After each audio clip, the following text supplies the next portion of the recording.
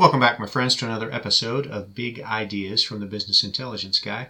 I'm Nate Moore. I want to tell you about a project I did last week and finished up on Saturday, at least the first round. But a little perspective first. If you shop in today's environment, particularly if you shop online at the Amazons of the world, right?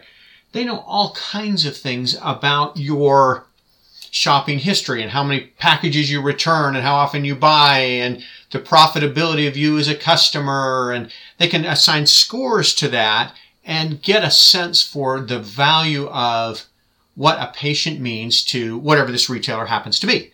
Hotel companies or airlines or whatever else can assign this score to you and do some kind of predictive analytics and say, Nate is worth X, to Marriott Hotels or Delta Airlines or Amazon.com or whatever it is.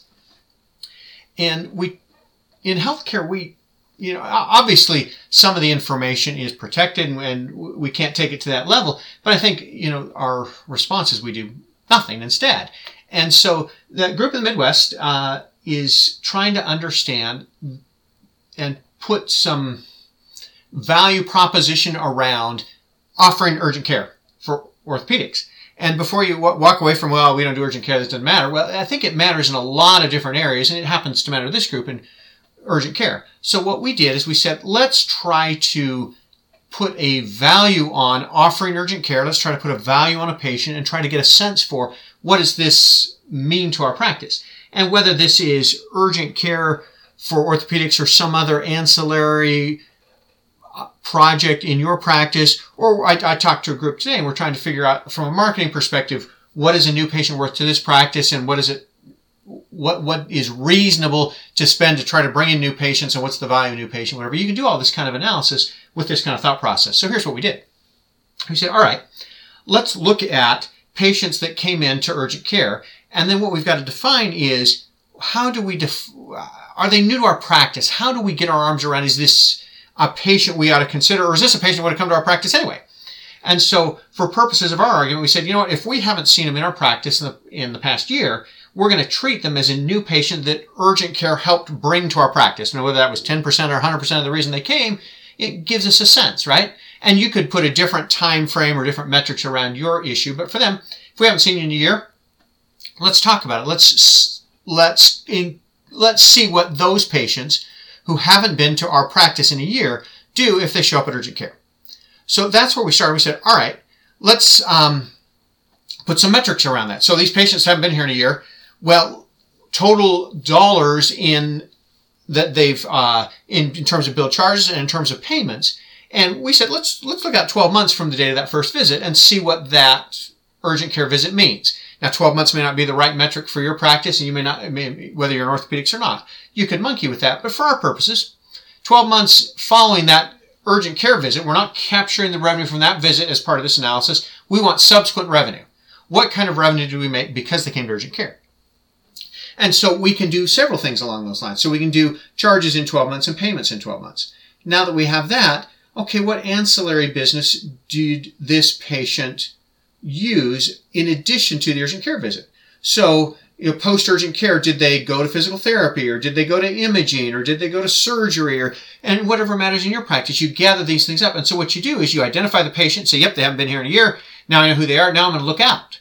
And I can look out and say, all right, in the following 12 months, and then using CPT codes or using diagnosis codes or using facilities or however you define these metrics you want to see, you can go count visits or dollars or charge dollars or whatever you want to see over a whole bunch of different metrics and look back in time to say, all right, for a patient that came to urgent care in 2018, what does that mean to our practice in terms of using our ancillaries or total dollars?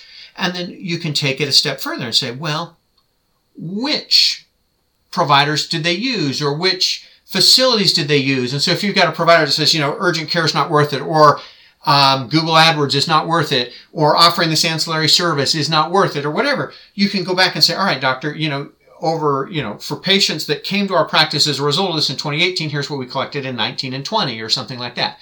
Obviously, for these kind of analysis, it helps to have historical data. If you say, hey, folks that came to urgent care last week, what are they worth to us? That's hard because we don't have that time frame to look. But if folks that came in, 18 or 19, even with the pandemic, you can start to get your arms around what this patient is worth to our practice.